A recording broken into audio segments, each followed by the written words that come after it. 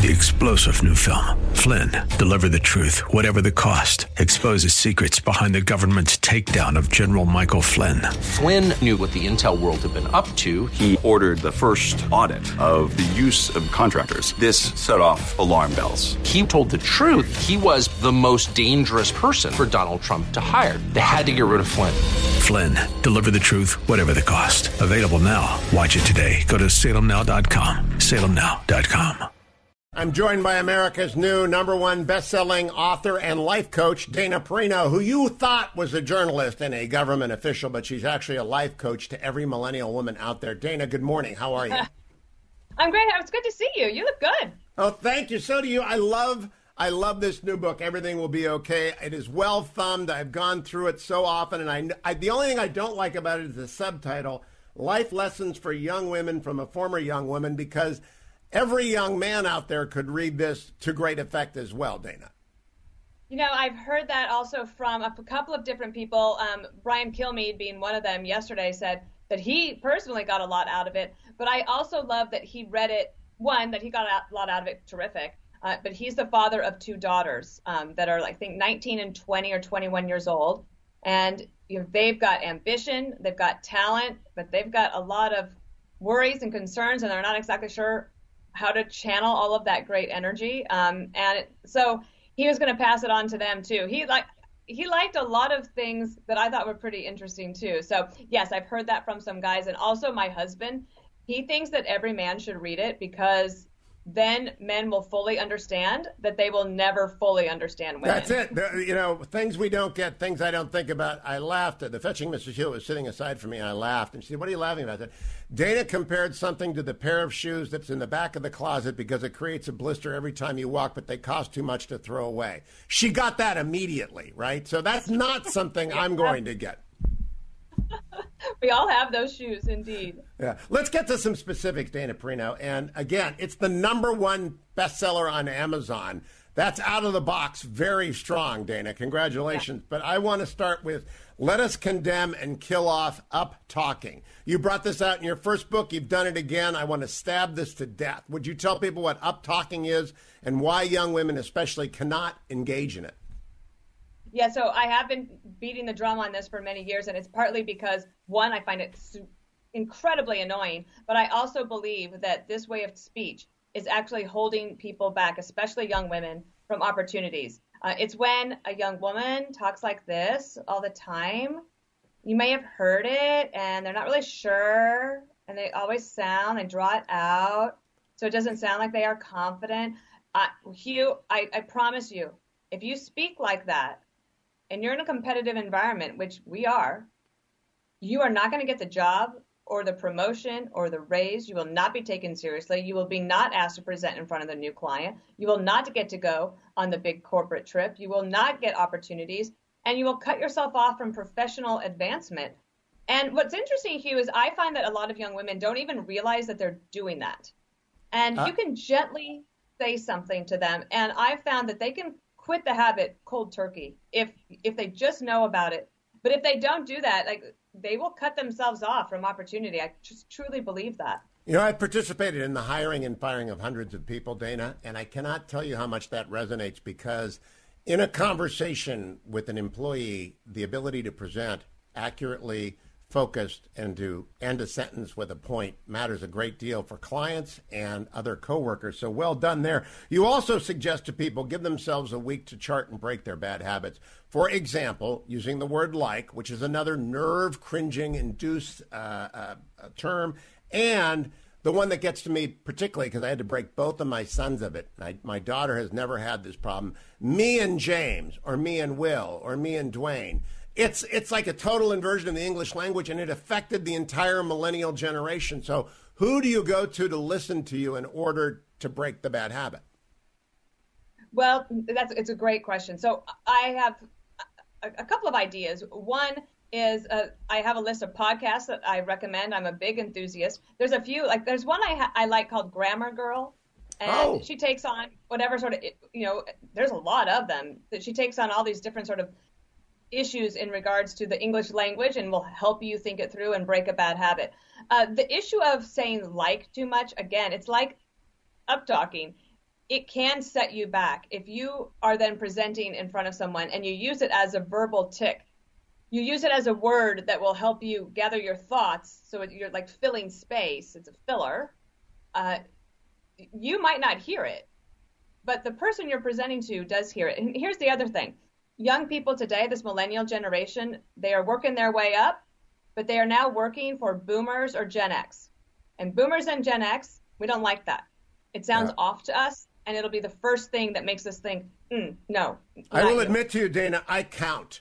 When people start using the word like in a conversation, I count it because I know that it's a killer. Let's get to some more substantive stuff, but still practical. Clean up the inbox occasionally. Fetching Mrs. Hewitt has a word, Ohio, which is my favorite state since it's my state, but it actually stands for only hold it once, so that if you touch something, get rid of it. You've got a lot of very practical advice in here.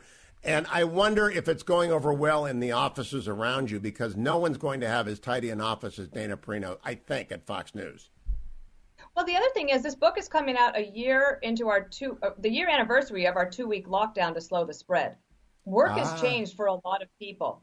So initially, one of the things I would say in terms of cleaning up your desk, partly it's just so that you can think well, but also if your boss walks by and sees a mess, that is not confidence inspiring at all. So there's both a good reason to do it for your own productivity, but also just perception. And then let's say that you're a young person and you are working from home. Maybe you have a 1-bedroom apartment or a studio apartment here in New York. So basically now you are living at work. And if your environment is cluttered and messy and dirty, one, that could show up on the screen. That's not good. But two, it will definitely cloud your mind. And so this book is really meant to try to strip away any sort of barrier that you're putting up for yourself that will prevent you from enjoying your life and also advancing in your career. I'm talking to Dana Perino about her new bestseller, Everything Will Be Okay. And you want to go out and get it. I'm going to get it for my 35-year-old military wife, daughter, and for my 30-year-old daughter-in-law, both of whom are professionals and in the workplace. One of whom has to move around a lot, and one of whom is rooted. And therefore, it serves both of those audiences. I want to get to a couple of particular things, because you really hit this. Number one, older people, me, I'm a lot older than you. We aren't very tech adaptable. That which I can use very well. And I've got 2 young associate producers, both of whom are very generous with their time. And they don't make me feel like a moron for not knowing how to do something. You encourage young people to be helpful, but also not to be helpful in a condescending way to older people vis-a-vis technology. Wonderful advice, Dana, because if you do the helping, but you make people feel like a moron, they're not going to like that. Yeah. So, I try to keep up, but it is difficult. And I found myself not too long ago scrambling for something, looking for something. Oh, it's when we went to the Super Bowl. And there was this very complicated app that you had to use in order to get your tickets. And it was fairly intuitive, but it was asking for all of these things. And I just handed my phone to my assistant and said, "Can you help me?" And she did it, and she handed it back. She goes, "There you go, we're all set." Yeah, instead of saying, "What do you mean you don't know how to do that? Like, so easy. Like, what are you talking about?" Now, that's the greatest way. It's such a positive book. And the key, I tweeted about this, is about up managing. And it's on page, where's Managing Your Boss? 151. Maybe it's, I don't know where it is. It's in there. Up managing. Would you talk to people about this? Because it made such abundant sense. I'm at the end of my career. I've got 10 years left, and people have to pay attention to what I want, not how they want me to be. Right. So you hear a lot about management. There's so many books that are written about how to manage other people when you're managing someone who is working below you.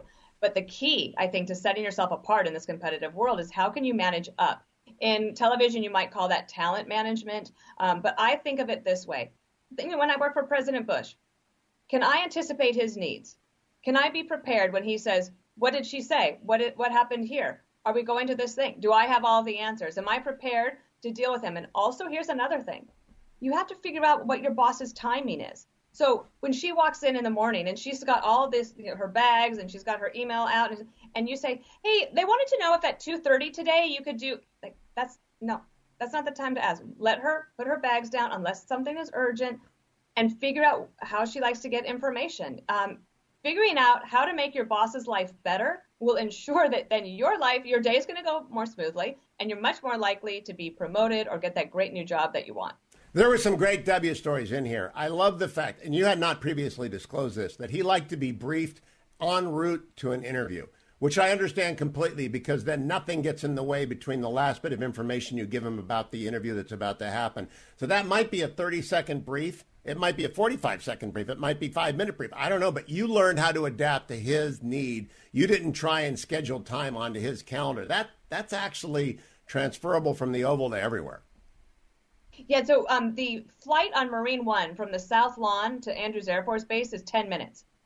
Hugh, what I could get done in 10 minutes, you would not believe. And I would filter, like, what are the 5 things that I need to get done today? And I could ask him 1, 2, 3, 4, 5. And if he said, let me think about it, I said, can I come back to you on the plane on that? Absolutely. So I'm always like signaling, I'm going to need a little bit of your time. I don't want to bother you. Hey, I can do this quickly. And that makes them want to see you again. Yeah. Although it's pretty funny, on the way to an interview, I might say, okay, here, you're going to get a question on this. And he would say, yeah, I know. And it's not my first rodeo. And I would say, I know, sir, but you have to practice like you play. So I love that. I love practice like you play, gently reminding him, it's not your first rodeo, but sometimes you got thrown off. I love that. Managing Up, by the way, is on page 124. I want to make sure I cover 2 more things. We're going to talk at length for the Nixon Library. Eliminating negative people from your life. It's brutal. It's cold. It's absolutely necessary. And then the best anecdote in the book is the boss who misses the weekend conference call because you didn't do enough. And you're mad at them, and that's not the right way, Dana. You should be mad at yourself. Explain that anecdote, if you will. Sure. So this young woman, she's working very hard. It was during the election season. She had put the conference call on her boss's calendar, and then she walked away for the weekend, right? And so he misses the call, and he's mad. So he's like, how can I miss his call? And she said, put it on your calendar. Instead of saying, how can I make sure this never happens again? I understand that everybody wants their free time, Hugh. I absolutely do. But if you're in the middle of, let's say, election season, and it's a big deal, would it have been so bad to maybe put an alarm on your phone that makes you send a text or call 15 minutes beforehand? Hi, I didn't want to bother you. Just want to make sure you're ready for that call. It takes just a little bit of ounce of prevention to make sure everything goes smoothly. It really, really helps. I have an assistant at the Nixon Foundation. I have an assistant for everything else, and they both routinely remind me 10 times about every phone call because I just can't keep track. I'm bad at that. It's still not enough, Dwayne says in the background. Dana Perino, this is a terrific book. Everything will be okay, and we will talk for the Nixon Foundation soon. Congratulations. #1 on Amazon, and for a very good reason. It's going to be read by everyone who picks it up and say, I got something out of it. Congratulations, Dana. Thank you. Thank you so much. I can't wait for the Nixon Library. It's going to be great. Yeah, it will be long, and we'll have more time. It won't be so rushed. Be well. Continue on to your next media hit. Dana Perino is wonderful to have every time she's with me.